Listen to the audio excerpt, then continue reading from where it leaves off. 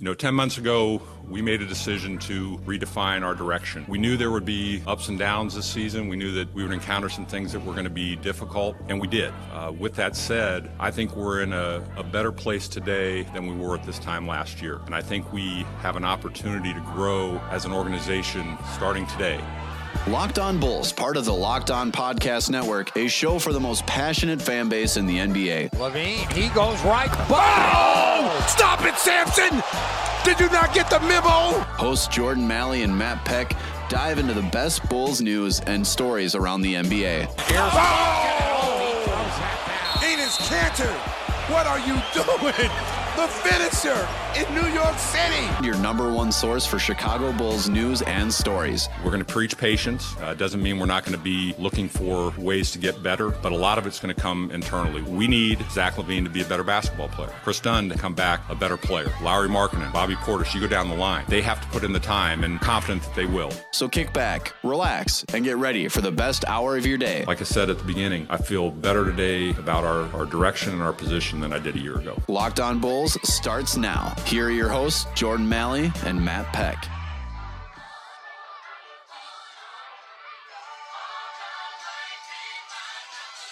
What's up and welcome into Locked On Bulls, part of the Locked On Podcast Network. We're live on Dash Radio, DashRadio.com, and the Dash Radio app.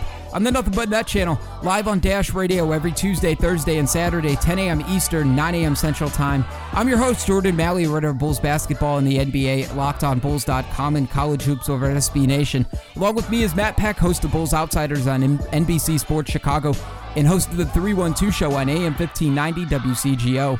Follow us on social media on Twitter at Jordan C. Malley, at Bulls_Peck, and at Locked On Bulls. Like us on Facebook, Facebook.com/LockedOnShyBulls, on Instagram at Locked On Bulls. Subscribe to the show, iTunes, Android, Stitcher, Google Play, Spotify, and anywhere you find podcasts, you will find us. Our text and voicemail lines at 331-979-1369. Drop us your text, your voicemails, anything you got for us. We're doing mailbag on Thursday, pushing that back a little bit. We've got guests lined up all week long, so we're going to push our mailbag back. Voicemails and text messages, though, we will get to this week. Make sure you continue to drop those for us. 331-979-1369. We'd love to hear from you, so do that for us. Get those in before Thursday. That'll be all done on Thursday's show. Matt, welcome back. I know. You don't even have to tell me.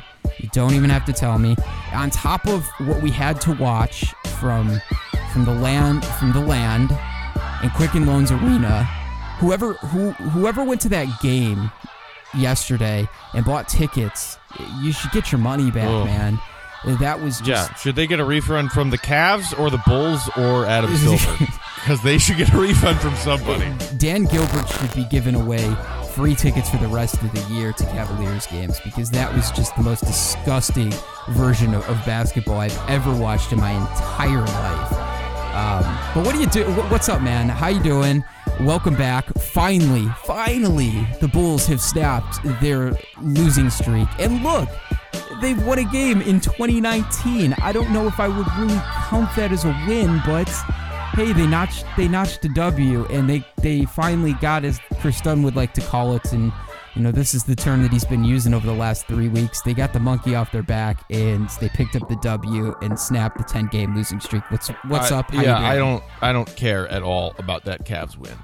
Like, the Bulls, the Bulls for the third time this season proved that they are the second worst team in the league, and that the very worst team in the league is so laughably worse than even the second worst team in the league that there's no point in playing the games. And the only point to the game is that it will have a determining factor of where exactly the worst teams in the league stack up in the draft lottery odds come the spring of this year, once the season is over. And guess what? The Bulls are 3-0 against Cleveland. They've beaten Atlanta. They've beaten New York. They've beaten Phoenix. Just like last season, the Bulls kind of shooting themselves in the foot by only winning against the teams that they are tanking against at this point. So, yippee, whoop-de-doo. Oh, and by the way, the Cavs were missing like half of their roster yesterday. So, the fact that the Bulls were able to beat them... the final score was lopsided. I think the Bulls eventually won by like 16 or whatever. It's not like the Bulls were some great display of basketball yesterday. That was one of the ugliest basketball games I've ever watched. whoop-de-doo. We ended the 10-game losing streak, most likely to the detriment of the team and its lottery standings. The Bulls are now 6-0 on the season against bottom 5 teams in the league. So that goes for the Cavs, the Knicks, the Hawks. Between those 3 teams, the Bulls are 6-0 this season. Oh, and I have to include the Phoenix Suns in that too. So 6-0 against those 4 teams. That is a whole lot of yikes for me. So, yeah. So just going to throw that out there for you guys. So the Bulls have 11 wins on this season, and 6 of those come in the bottom 5 in the league. So, yeah, instead of breaking down what was, frankly, really bad basketball yesterday, we have Casey Johnson from the Chicago Tribune on the show today. So really good interview from him, a lot of insight. We haven't talked to Casey since the middle of November before Fred Hoiberg was fired. So a lot of good stuff. We tried to get in as much as we could in the 25-30 minutes we got to talk to him. So we've got that interview for you. But Matt, we felt like we needed to do the opening segment to talk about, you know, bombshell after bombshell this season. You know, we aren't even kidding when we say every single day is a news story. Every single day. We don't get a day off. There is no days off with this Bulls team. And sure enough, after the Cavs game yesterday, you think you can just sit down, relax, be all right. Everything's cool. And, of course, it's not. Bulls make another trade with the Houston Rockets, comes across the timeline, and the Rockets, of course, move Carmelo Anthony, who's not really on the roster anymore. He's dead cap space, but he's moved to the Bulls, who are really one of the only teams in the league with open roster space. They move him to the Bulls yesterday because they want to sign Kenneth Faried, and they needed him for last night's game. So they do that. The Bulls pick up $900K in cash. The Bulls make this similar move that they did a couple of weeks ago with Michael Carter-Williams. And, of course, you know what happens is there is just an absolute and total freak out on social media. And sure enough, this happens again. And my first question to this was, I went to Woj's official tweet, and immediately I replied to it, and I go, you know, you fooled me once a few weeks ago, Woj, and I'm not going to be fooled by this again. I'm not going to do it. I won't freak out again. And it's a good thing we weren't recording because I wasn't going to get fooled again by this. So I didn't freak out. I knew what they were doing here. And shout out to the Bulls GM on Bulls Twitter, Ryan Bora. He called this like 12 hours before this was going to happen. Yeah. And so shout out to him. He knew this was going to happen. Yeah. So. I mean, it makes perfect sense considering we were aware that the Rockets wanted to bring in Faried and they needed a roster spot, and that Melo was a failed experiment who hasn't even been with the team in months. So, moving on from Melo was something that, of course, the Rockets were planning to do eventually. And because the Bulls, left that roster spot open, they were one of, a short list of teams who could help the Rockets with this. And they had already helped the Rockets once before with the FCW trade. So, look, I think that the thing that you and I want to make clear here, and I kind of tweeted about this a little bit last night when I went in on some Chicago Bulls rumors page. I think it's at Chicago Bulls bot or something. It's a Bulls fan account that has 24,000 followers, and they put out this tweet that says, Garpax last 2 trades: second round pick for MCW and cash, second round pick for Melo and cash, 0 future assets in return. And then goes on to say, this front office, we're supposed to be rebuilding. It's all about money to them. Okay, look, you can make a joke about this front office and ownership group valuing money more than winning. That is not a new joke. It is an ongoing joke and has been for years. Cash considerations, the Jordan Bell draft night trade, etc., etc. Fine. But it is dishonest and irresponsible to mislead Bulls fans who are willing to believe what they read on Twitter, to suggest with the way that they phrased it that the Bulls gave away 2 second-round picks in these trades. It is so grossly misleading and dishonest because guess what? For all of the criticisms that this front office deserves, and Jordan, you said this, I think, in our interview and our talk with Casey, any other team making that move in a vacuum is applauded for scrapping together some extra coin, helping another team out, doing some clerical work. But because it's this Bulls front office and because it is guilty before proven innocent, accounts like that throw the front office in front of a train and say, have at it, wolves of Bulls fan Twitter, without actually being honest about what went down. Because we all know, if you are informed and you pay attention to the team that you claim to love and follow on a daily basis, that those second-round picks are so heavily protected that they will never convey. The Bulls did not give away anything. If you want to be upset that instead of collecting future assets like picks, as opposed to collecting cash, you can be upset about that. And that's another part of the conversation with Casey that we'll get to in a minute. But to me, it's frustrating because when this fan base wants to be critical of the front office and call out their mistakes, it takes away the validity of the outcry of a fan base when they are throwing the front office under the bus for shit that's just plain factually not true. And it really, really bugs me. Yeah, like a few weeks ago when the whole Michael Carter-Williams thing went down, we were recording live. So the reaction that a lot of people saw in the video that we tweeted out or even heard on our episode was live. That was a live reaction. So we had no idea what was going on. So for that 5 minutes, we legitimately thought Michael Carter-Williams was getting dealt to the Bulls to be an option. Like, all of that leading up to that made sense. Like, oh, the Bulls are going to take another flyer and take a second chance on this guy. And then we followed that up all immediately with the actual facts. So anybody that's going to tweet at us on this, that's going to say, well, you guys had that same reaction a few weeks ago. That's not true. We followed it up with the facts. Well, and it goes into what I was just saying, Jordan, and you and I have fallen victim to it too. And certainly when we first heard, before Woj's clarifying tweets about the Bulls waiving MCW, is that because we have become so cynical about this front office and their inability to do even the smallest things right, which I think you and I would both disagree with, the instant knee-jerk reaction is guilty of being stupid before proven innocent to doing something right. It just bothers me too. It bothers me when there's people with a lot of people with a lot of following, especially a lot of people in the media, especially here in Chicago, that don't pay a lot of mind or a lot of attention to this team. First ones to shoot off a tweet, first ones to crack a joke, but they also include information that just isn't true, isn't right, isn't facts. And that's what misleads a lot of Bulls fans, a lot of Chicago sports fans, a lot of NBA fans in general. And that's what makes me mad. It's not about the making fun of the front office or the anger or the issue in general. It's just the misleading of the facts, because then that's what builds an argument that just isn't true.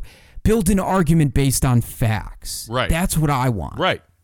Because it discredits your argument to fire this front office if you're throwing things out there that are not true. It just makes you sound like an uninformed, unintelligent fan. The fans that echo some of these sentiments that are just plain not true, like Boylen getting an extension, which we are 7 weeks now from when Fred Hoiberg was fired to this point, and there's still people saying that Boylen got an extension. That's just flat not true. And that's still being... Well, and it was just because of the report that he got a raise. And I'm like, in what world are people so dense that they cannot tell the difference between the report of Boylen got a raise and just turn it into Boylen got an extension? I keep seeing that on Twitter, even as recently as like yesterday, when, guess what? That's not true. For the love of God, educate yourselves, Bulls fans. If you're going to be critical of this front office, you have to be critical of things that they do based on fact. Based on fact. Because it delegitimizes your argument that they're incompetent when you yourself are incompetent, arguing that they're incompetent. And like I said, Matt, it goes back to the same fact that I just said. It's partially to a fault, is the people with a lot of following that have the responsibility of covering the 5 major teams in this city that could care less about this team and spread misinformation and are too quick to get the jokes off for the retweets and the likes and spread misinformation and don't spread the facts. Like, that's partly on them too. And I'm throwing shade right now, but I don't really care because I bite my tongue a lot. but I'm not going to do it right now because it frankly it irritates me and it pisses me off because maybe the front office doesn't deserve it, but put together the facts and don't give me information that's false. So the other clarifying point to this, and it's something that I experienced last year for a while, just based on trying to be factually honest, analyzing what we were seeing. And shout out to Scruffy on Twitter who followed up on my little Twitter rant about irresponsible spread of misinformation. Scruffy, who said, when fans correct the factual record, we're not being Garpax defenders, which is something that people have attacked me in the past for being a defender of this front office, when all I'm doing is being a defender of the truth and being a defender of facts. I can still hold the opinion that this front office has made a lot of missteps in recent years, and I can still hold the opinion that I would love to see a change at the top in this organization. And that is how I feel. I would love to see people replaced and get a fresh start in those chairs in this organization.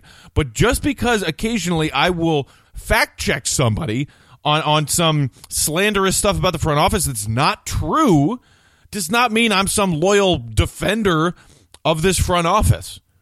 And the fact that they should hold their jobs and not be held accountable for their job performance. Not true. There's a difference between defending the front office and defending fact. I like to defend fact, and I don't like it even when it's people trying to slander the front office that I would like to see replaced when they are slandering them with things that are just flat out wrong. It's gross to me. The last thing I want to say on this whole Carmelo Anthony deal and that in general is there's a few different things, just real fast. And then we'll get to the K.C. Johnson interview, which was great. The one thing is this is the thing I battle with. So the Michael Carter-Williams deal, there was outrage. Fine. It blew over in a few days, though. And everybody came to, I think for the most part, Bulls fans came to terms with, okay, fine. You got to pass for it because a few days prior, you made the Justin Holiday deal and you basically robbed the Memphis Grizzlies of 2 second-round picks. And on top of that, you got a guy in Wayne Selden Jr. that I know there's still 35 games left to be played, but he's a non-zero player, right? There might be something there, there might not be, but he's better than the guys that you had before there, and there might be something there. There might not be, but he's something.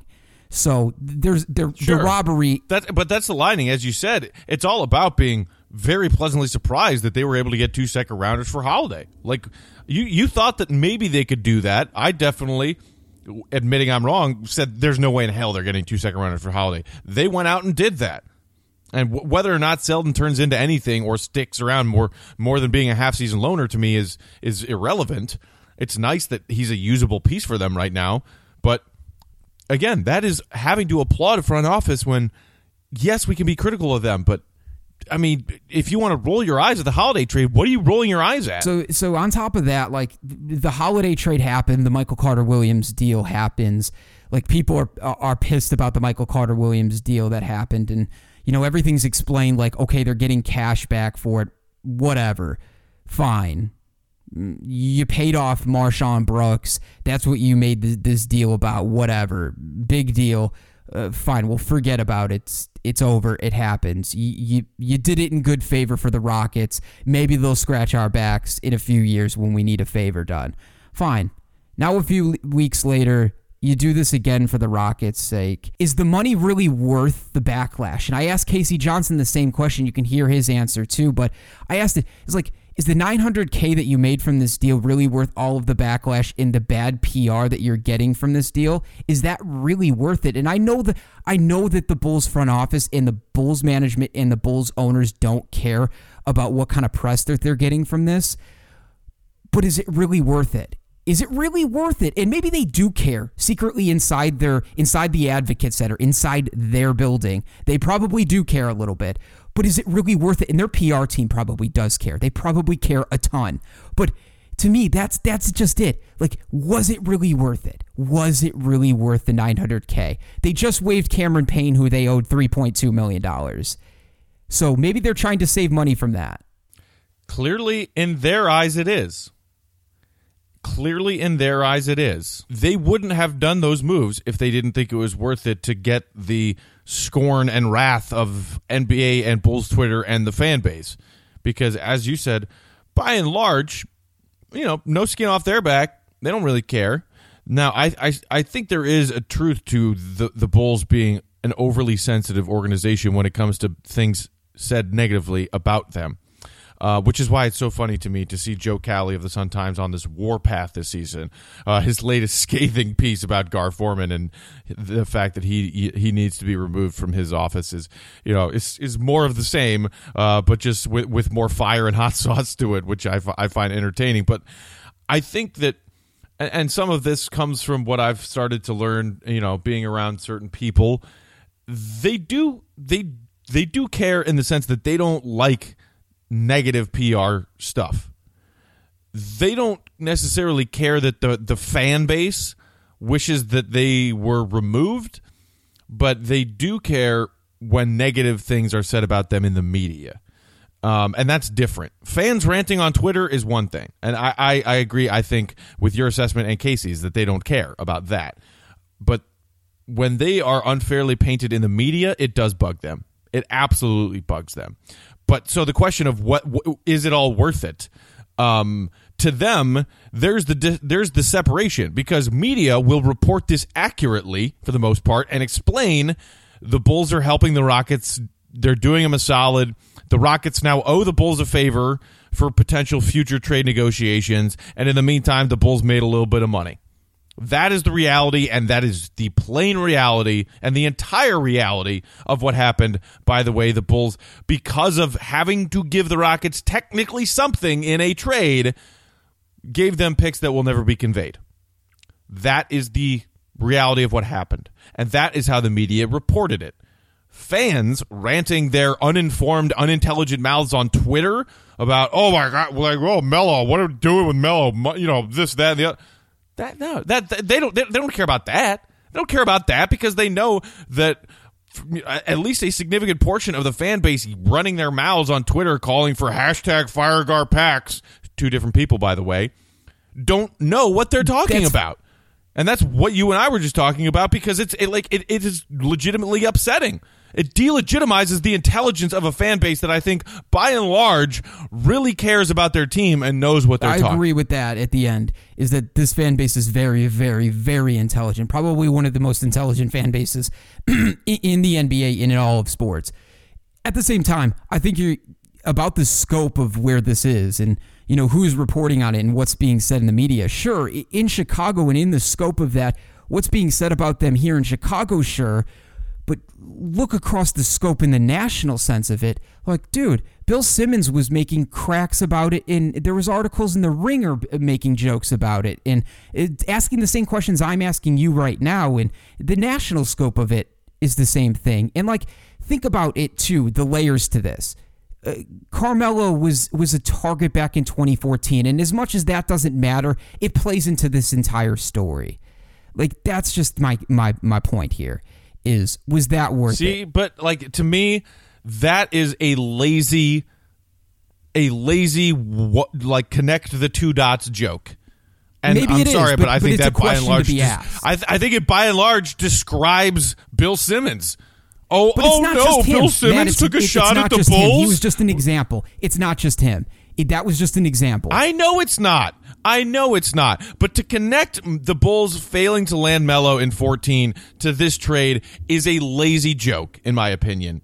And that's why I didn't make any kind of joke about it. A lot of people did. A lot of people were like, oh, hey, let's put up a picture of, Melo on the banners at the UC when they were rolling out the red carpet for him 5 years ago. To me, it is a lazy joke because the Bulls helping the Rockets make some moves and getting a little bit of money in return, and maybe the Rockets owe the Bulls a favor in return, has precisely zero to do with the fact that this team tried and failed to land Melo 5 years ago. Remove the name Carmelo Anthony from the trade, and the trade is still the same thing. Bulls have an open roster spot, help the Rockets, Rockets give Bulls money. The fact that it's Melo means absolutely nothing, and people making a joke about that, in my opinion, are lazy comedians. That's all it is. If it's not Carmelo Anthony, if it's somebody else, I still think the anger is just as high, especially because it's two of these moves in the same month.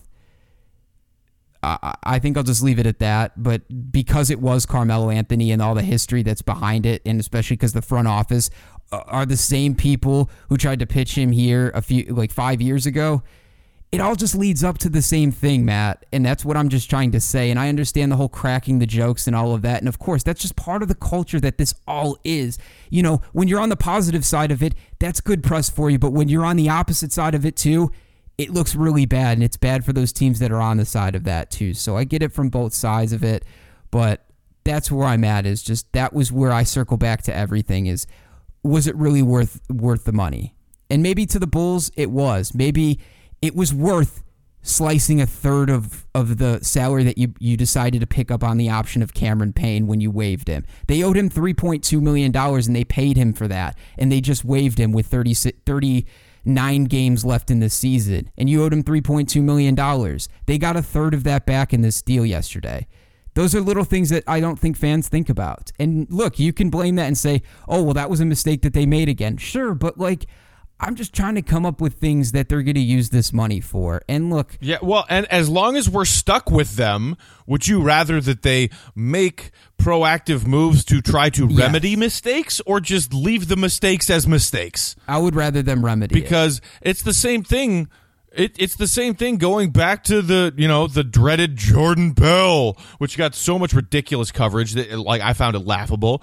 Guess what? They used that $3.5 million, which is the maximum amount of money a team can give away in a trade to another team, to offset the Rondo money that was owed.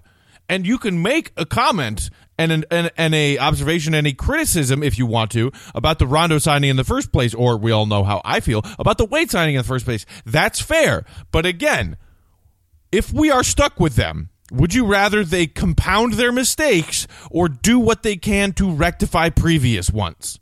And there's a difference there. And I know that it is nearly impossible for most of this fan base to give them even an ounce of credit. And I understand. Let me never forget to add that. I understand where you're coming from. But don't judge them for trying to rectify mistakes. And don't judge them for making a move that in a vacuum makes perfect sense. Who the hell cares that it's Melo? I don't. I agree with you. No. I'm with you. I'm playing devil's advocate here too. Are you going to play devil's advocate? I'm trying to give it both sides too. I don't care if it's Melo either. I really don't. I could care less if it's Melo. The thing that I get to here is helping the Rockets out twice in a month.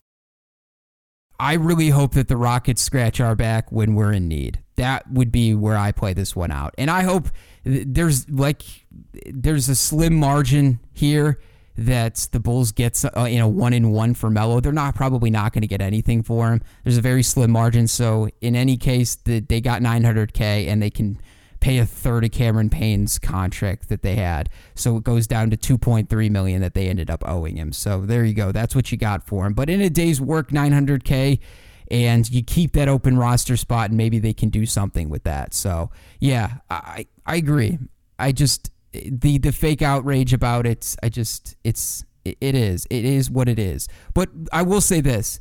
They should have done more to try to see if they could have got draft compensation after doing the Rockets a favor just not even 2 weeks ago and taking money instead. And look, maybe the Rockets wouldn't have even done that. They would have said, whatever, we don't need to do that. We can go elsewhere with this deal. So I don't know. In what world would you actually expect them to get draft compensation for Michael Carter Williams? Even in We're Going to Do You a Favor Part 2, could That's you what I was expect talking them about, to part get 2. draft compensation for, okay, maybe the second time around. That's what I was talking about. Maybe. But even still, in that kind of transaction, which happens all the time in the NBA, it is very rare that you will see a team actually cough up a draft pick for that. It's almost always cash. Almost always cash. Which, again, let's make sure that people aren't misunderstanding what I'm saying.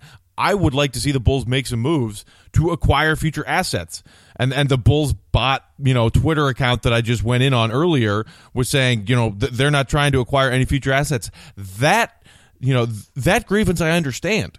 And I am with you on that. I would like to see the Bulls use what they have, parentheses, cap space, to acquire future assets in a rebuild when we all know nobody's signing here in 2019. But to expect draft picks in the transaction, the exact specific transaction, like the ones like MCW and Melo over the last couple of weeks, and to judge them for not getting picks in those trades is irresponsible, because nobody gets picks for trades like that. Simple, plain and simple. So again, judge them accurately. That's all I ask. That's where I wanted to circle back to is we both agree on that. That's the biggest part of this conversation. That's the theme here, is we both want it to be judged accurately. Criticize them for the facts and credit where credit is due. Like a lot of people didn't want to give them credit for the Holiday deal. And there's still, like, that has been glossed over again. Like, all of a sudden, a lot of people just want to forget about the Holiday deal all of a sudden. So, like, more attention has been drawn to these two deals in the last month than the fact that the 2 second-round picks that were acquired for Holiday was just absolute robbery. Like, you can hate... How quickly this fan base forgets when the front office actually does something good. Right, and then for the listeners who've been with Matt and I here for over a year or even 6 months, you know how critical at times we've been of the front office, and you know how we've given them credit when they've made good moves. So whether it's the draft, whether it's free agency, wherever it is, we've given them credit when it's due.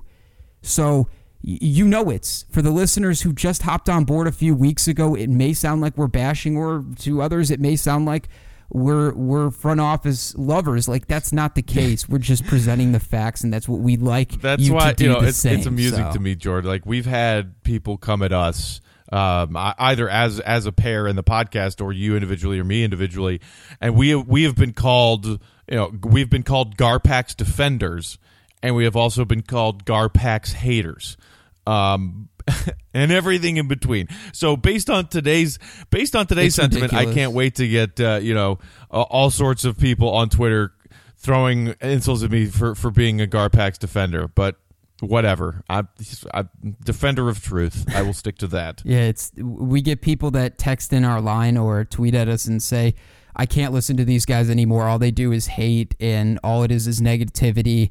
And then literally it'll be followed up by somebody else who texts in and say, I can't listen to these guys. All they do is defend the front office and defend every move that they make. And all it is all positivity. So, I mean, not everybody's going to like us. So, I mean, we're just trying to present the facts and be fair on both sides. So that's the way it is. We call it the way we see it. We try to be fair.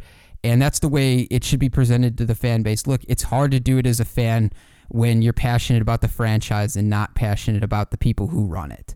That's just the way it is. So, well put. Very well put. With that, I know we went way longer than we should have, but I felt like that needed to be aired out more so than anything else. But we have a great interview with K.C. Johnson. You can follow him on Twitter at KCJHoop. Without further ado, let's get into that interview right away. Here is K.C. Johnson from the Chicago Tribune. Right now, we're very pleased to welcome back to Locked On Bulls, one of our favorite guys to talk to. We talked to him last, I think, the week leading up to Thanksgiving, so a lot has changed since then. He is K.C. Johnson, covers the Bulls for the Chicago Tribune. Follow him on Twitter for all of his Bulls updates at KCJHoop. Casey, welcome back to the pod, man. How are things? Are people happier around the Advocate Center with that W? I haven't talked to anybody yet. We were in Cleveland yesterday. They're practicing later today, but yeah, obviously when you got a 10-game skid, you want to get that in your rearview mirror as quickly as possible. So let's start with the good, I guess, while we can. You wrote about how Chris Dunn had somewhat of a bounce-back game in their win over Cleveland yesterday. I think it was 13 points, 9 assists, limited his turnovers for the most part. He really struggled on that West Coast road trip.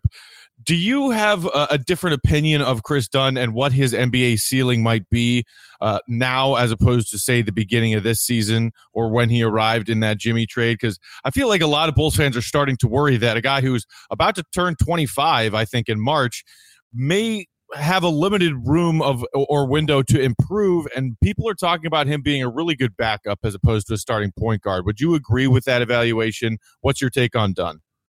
I mean, I think it's certainly debatable and on the table, and I think it's being debated internally too. I mean, you know, when you make a trade like you did with Jimmy Butler and get Dunn, you have high hopes for him. And I thought last season he had a lot of very, very high moments, particularly his chemistry with Lauri Markkanen. I think he's struggled to fit alongside Zach LaVine, and I also think he's had trouble staying on the court. I'm not sure if he's a backup. I think he's probably a starting level NBA player. I just don't know if he's the right fit here, and that's a question that they've obviously got to figure out because he's coming up, you know, for his contract extension eligible this summer, coming off his rookie deal. You don't have to get something done, but if, you know, when they traded for him, you probably thought you were going to be probably trying to get something done this off season. So he's a tough one to figure out. I mean, I can't speak definitively on him because there's moments where I think he's you know, the right guy, and there's other times where you kind of lose him a little bit. So he's a pretty polarizing player for a reason.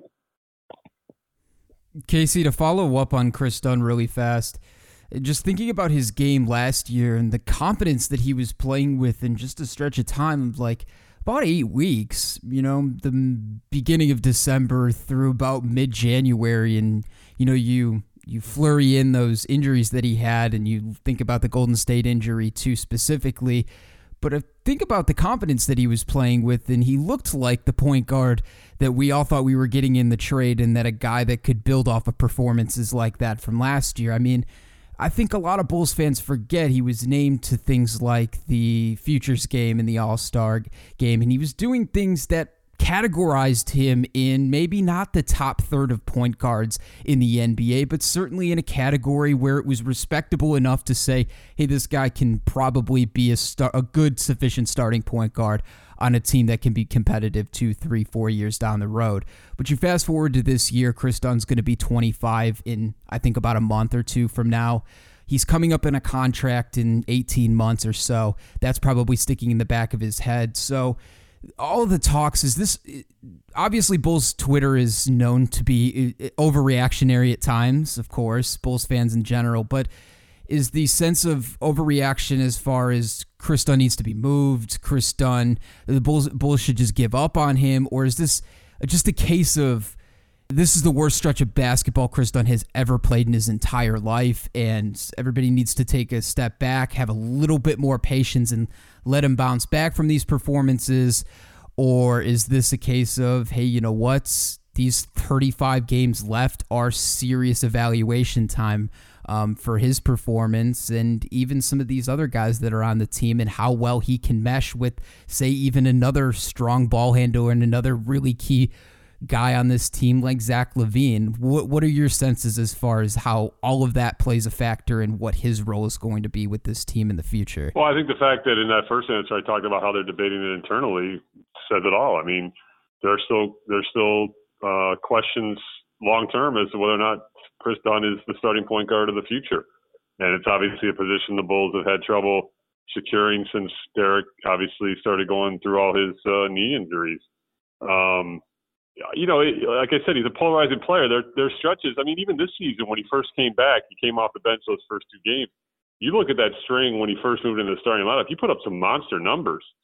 And he played very well for a long stretch there. And then he had the tough West Coast trip.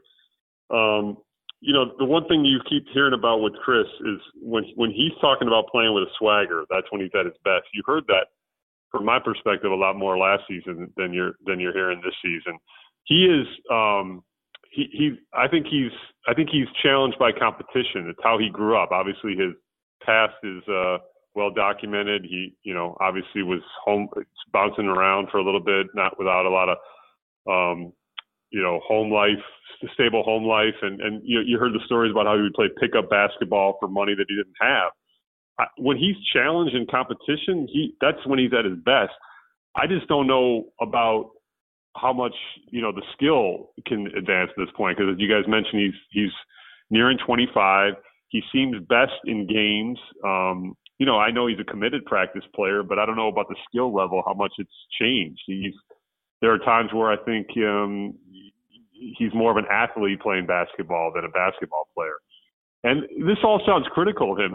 He's not a bad player. I mean, it's just I can't figure him out. So if it sounds like I'm grasping at straws, it's because I'm joining the chorus here. I don't know, and luckily I don't have to make the decision on to whether or not to extend him or not because I'm not the GM of the Bulls. I'm glad that you're just as confused about Chris Dunn as I am, Casey, because I can't put my finger on him either. Let's shift to another important piece of this rebuild, another piece from the Jimmy trade, and that is Zach LaVine. I think it's fair to say that he has been more willing, more so than any of his teammates, to be vocally frustrated during the West Coast road trip, during the 10-game losing streak, certainly more so than reserve players like Lowry or even some of the veterans who are trying to keep things positive. Especially his comments after the Heat game about saying, this doesn't make sense.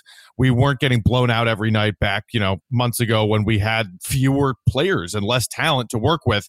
So, I don't know what's different, but it doesn't make sense.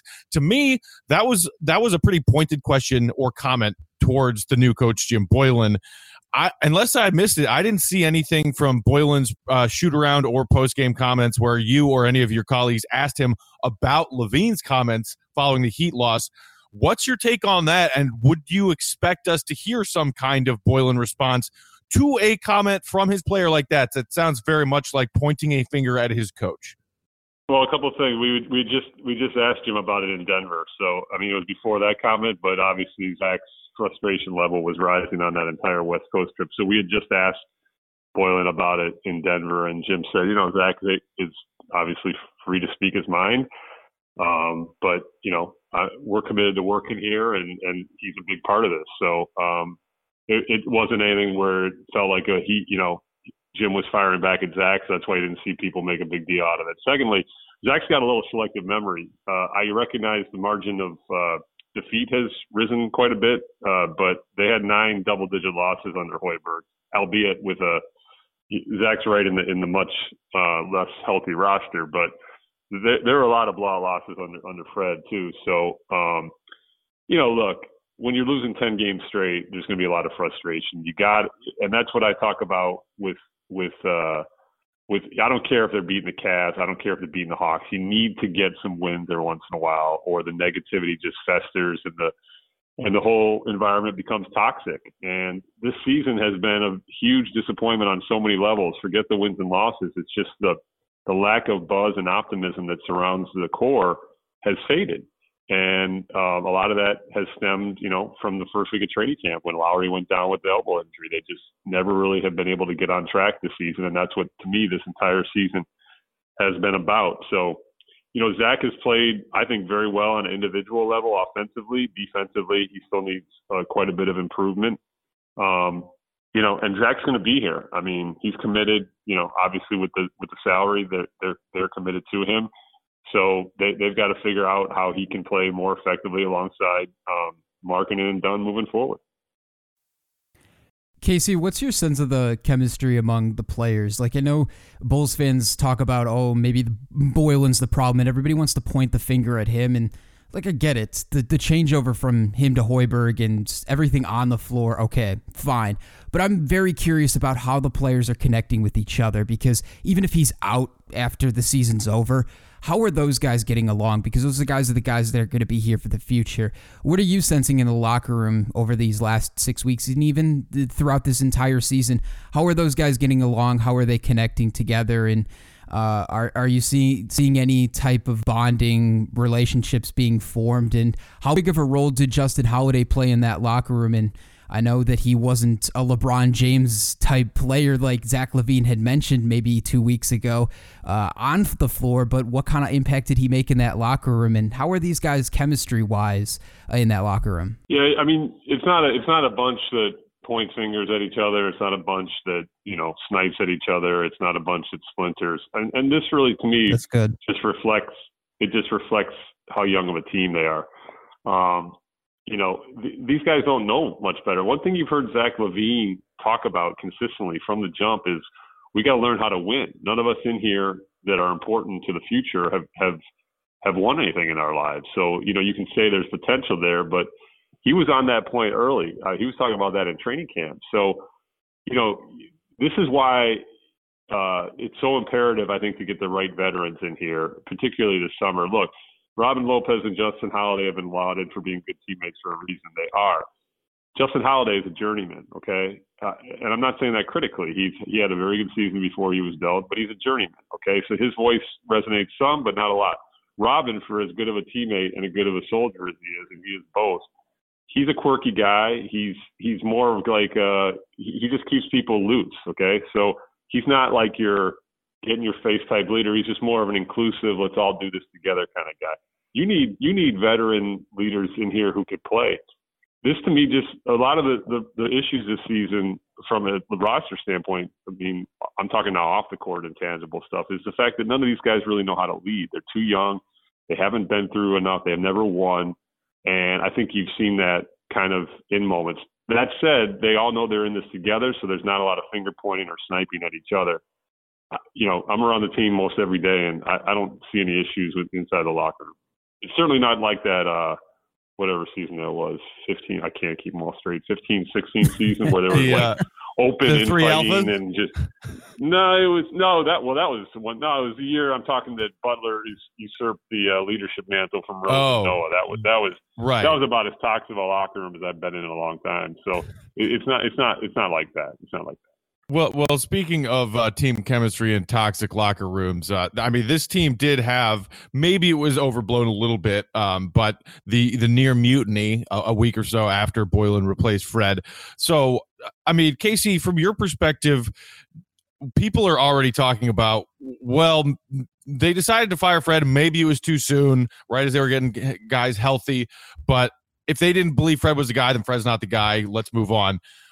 And I know you were saying, well, yeah, the Bulls got blown out underneath Fred Hoiberg too, not just Boylen. So maybe Zach's memory is a little spotty there.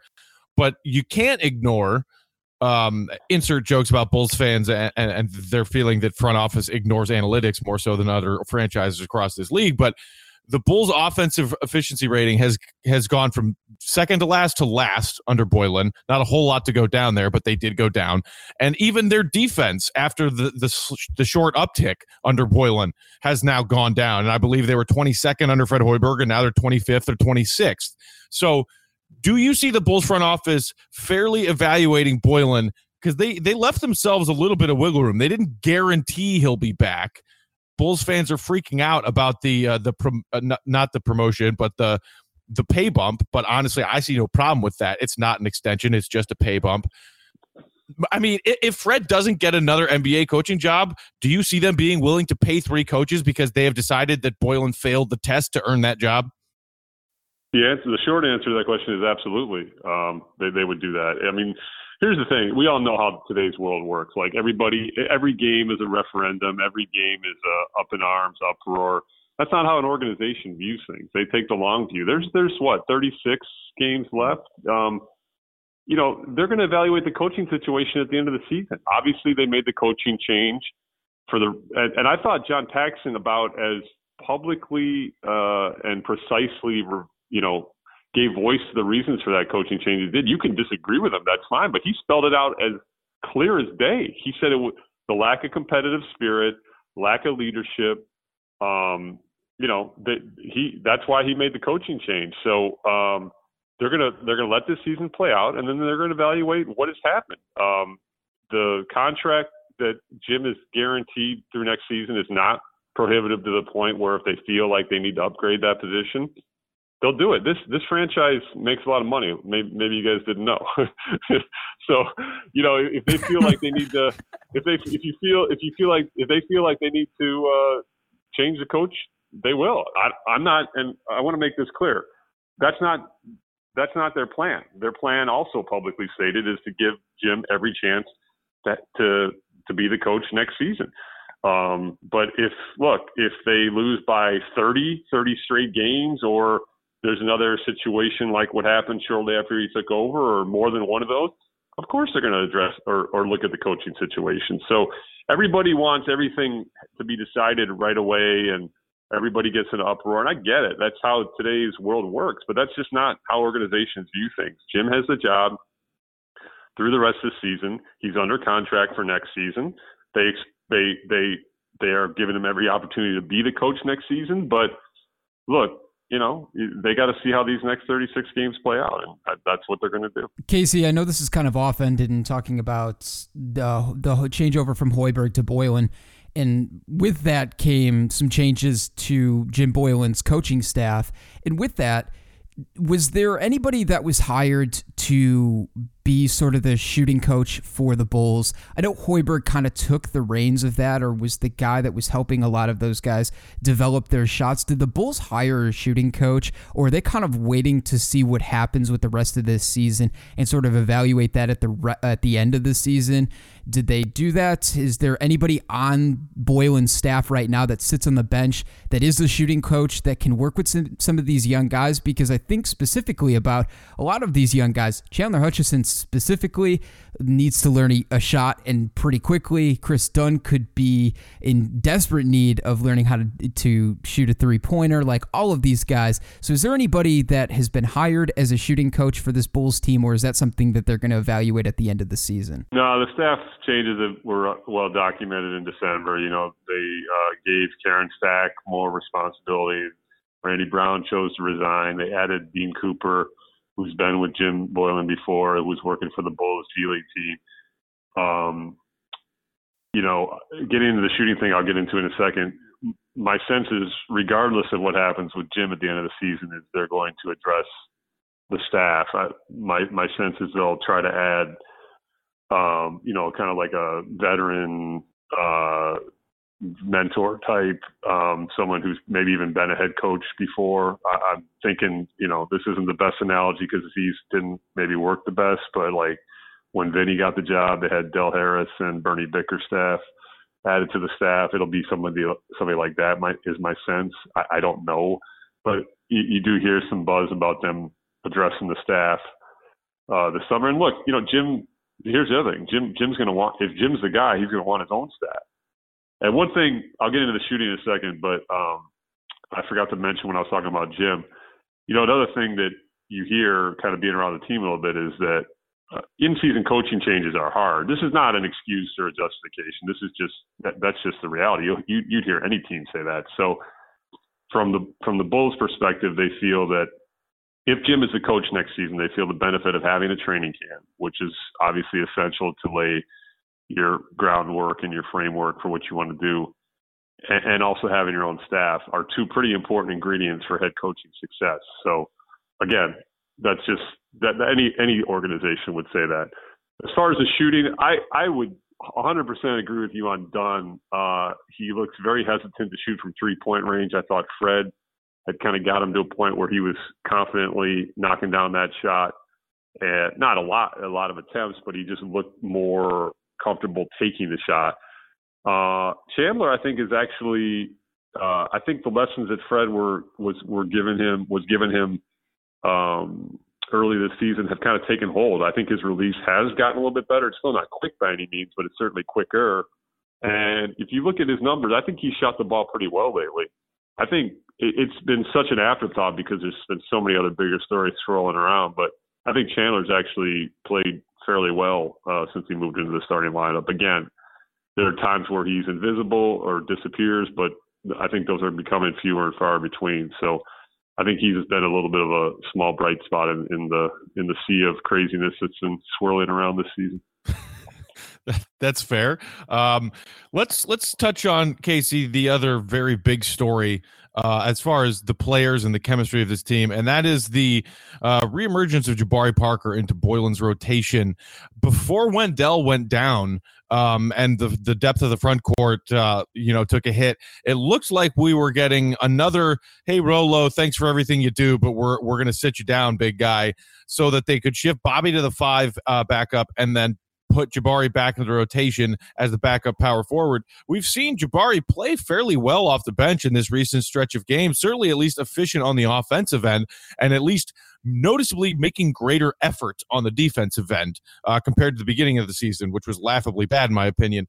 Did you see this as an instruction from the front office to Boylen to get Jabari in there and maybe make one last ditch effort to either A, see if he could work and fit with this team, or B, raise his trade value? Is it either of those things? If so, which one? And what's your take on Jabari being back in the rotation? Well, I think my feelings on Jabari being in the rotation are pretty well documented. I don't write a lot of personal opinion columns, but I not only sat down with Jabari when we were in Toronto in late December and gave him voice to his situation, which I thought he handled pretty eloquently, but then also wrote a column following up on that saying that I felt like he deserved to play. Look, I understand why Jim did it initially. You're trying to send a message. You're trying to set a culture. He didn't think Jabari was working hard enough in practice or competing hard enough at the defensive end. That's fine.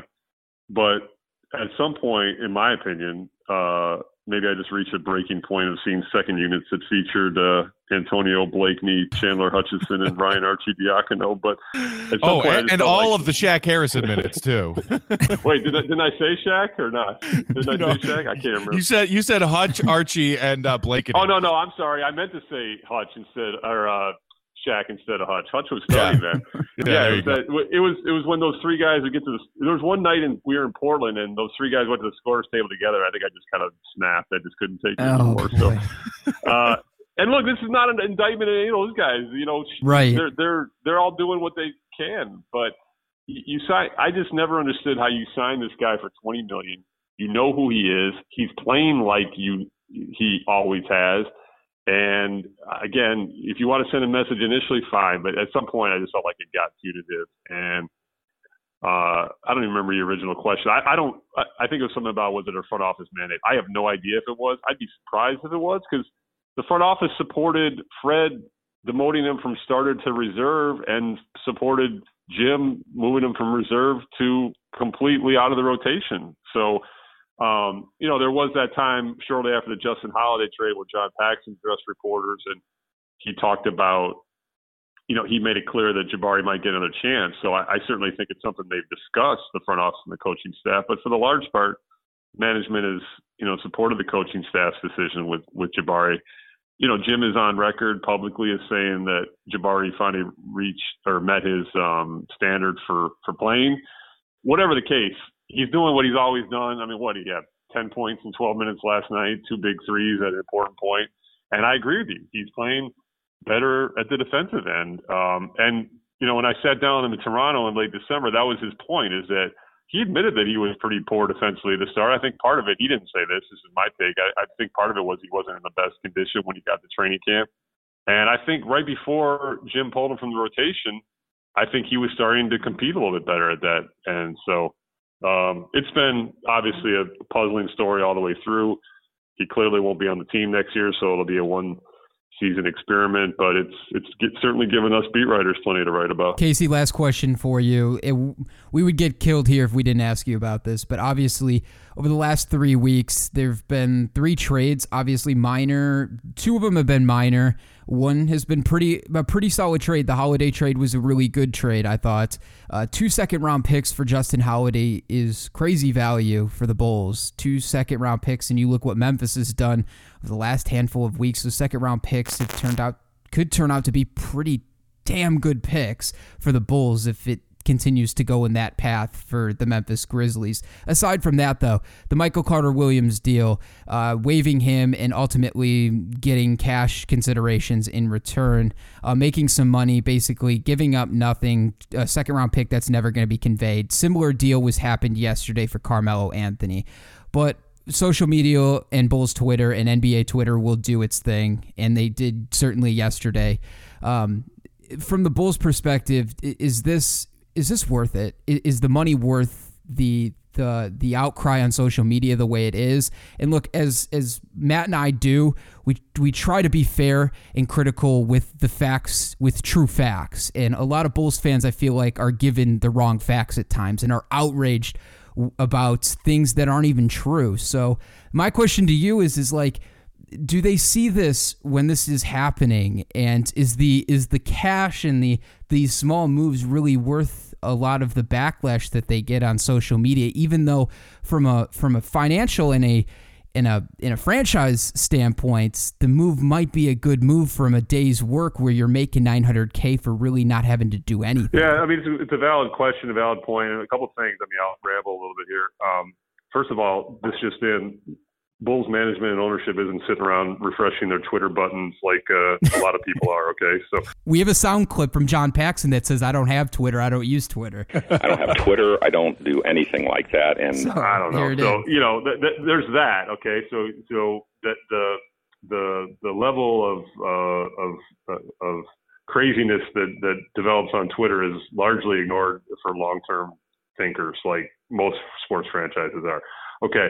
That's number one. Number two, I understand that the optics are bad. I get it. Like, it's in the middle of a rebuild and they're making these deals that are just, you know, fattening the bottom line and not really making much basketball sense.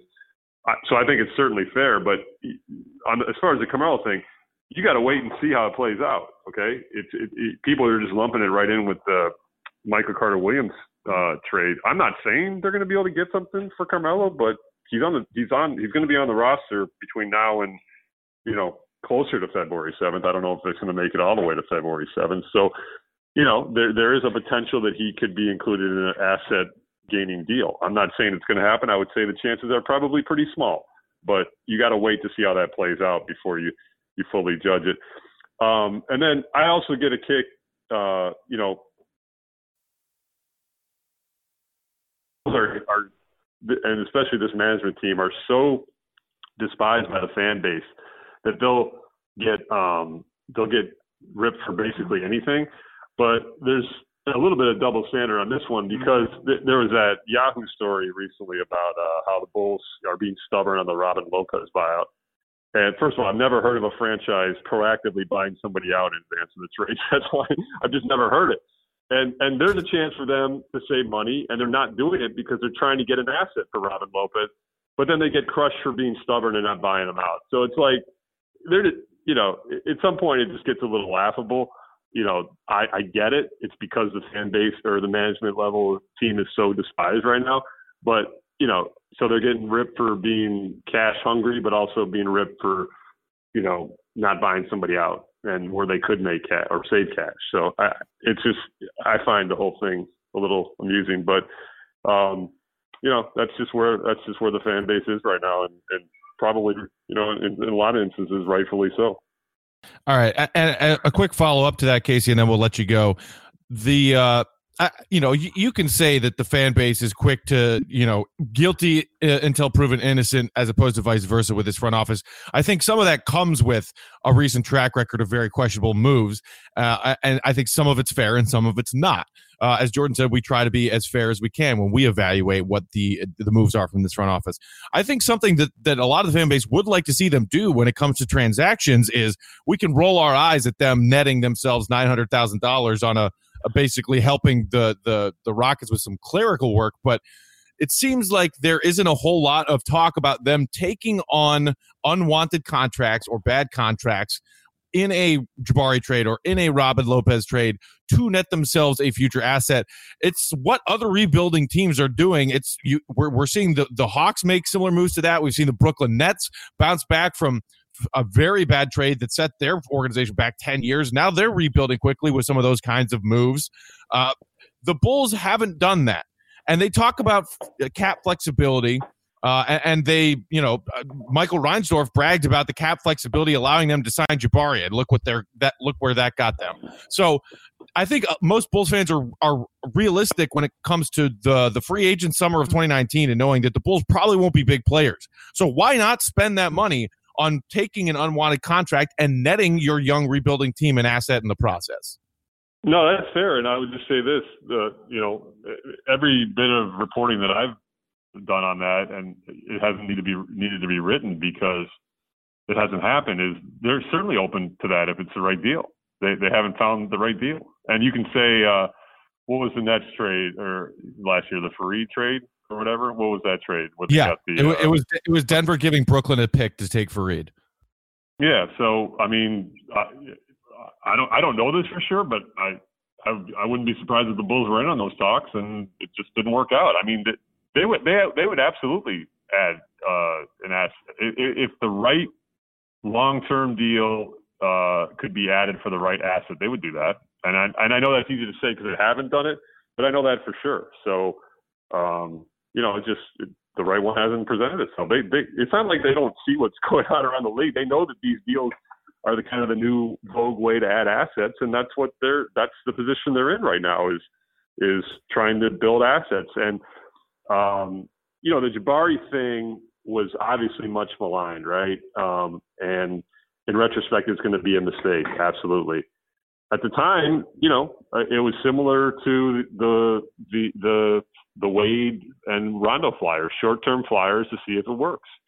And it hasn't worked, so they're going to move on. You could say they could have managed their cap better. I would assume they explored other deals before signing Jabari. It's not like they just locked in on Jabari. I think they moved to Jabari when the other deals didn't work out, and here we are. So, it's just but to answer your question, the sense I've gotten is they would absolutely add long-term money if it's not incredibly prohibitive and it brings the right asset. I don't think those deals have presented themselves to the Bulls. All right. Well, Casey, we appreciate you stopping by the Locked On Bulls pod as always. We've got a little 3-game homestand, including the Hawks and the Cavs again. So who knows? Maybe you're going to be writing about a few more Bulls wins this coming week. He's Casey Johnson. Get all of his Bulls coverage at KCJ Hoop on Twitter. And, of course, read all of his columns for the Chicago Tribune. Case, thanks a lot for the time, man. Have a great week. All right. Thanks for having me on, guys. All right, take care. Well, that's going to about do it here on Locked On Bulls. Want to thank Casey Johnson for hopping on the show. You can follow him on Twitter at KCJ Hoop. All of his columns from the Bulls beats, 35 games left, and everything from post-season here, going into the draft coverage and everything that's going to happen this summer. Follow Casey at KCJ Hoop on Twitter. You can follow us on Twitter at Jordan C. Malley, at Bulls_Peck, and at Locked On Bulls. Like us on Facebook, facebook.com/LockedOnShyBulls. Subscribe to the show, iTunes, Android, Stitcher, Google Play, Spotify, and anywhere you find podcasts, you can find us. Text and voicemail lines at 331-979-1369. I know you guys got reactions, so drop us voicemails, text messages, whatever you got for us, drop it there, 331-979-1369. We're live on Dash Radio, dashradio.com, and the Dash Radio app. On the Nothing But Net channel, live on Dash Radio every Tuesday, Thursday, and Saturday, 10 a.m. Eastern, 9 a.m. Central Time. For Matt Peck, I'm Jordan Malley, and our guest, Casey Johnson. Bulls Nation, have a wonderful day. We'll be back tomorrow with another special guest. For Jordan and Matt, we are out. Deuces. Locked On Bulls, a show for the most passionate fan base in the NBA. Hosts Jordan Malley and Matt Peck dive into the best Bulls news and stories around the NBA. Locked On Bulls is live on Dash Radio every Tuesday, Thursday, and Saturday, starting at 10 a.m. Eastern, 9 a.m. Central. For more content and to stay up to date, head over to LockedOnBulls.com.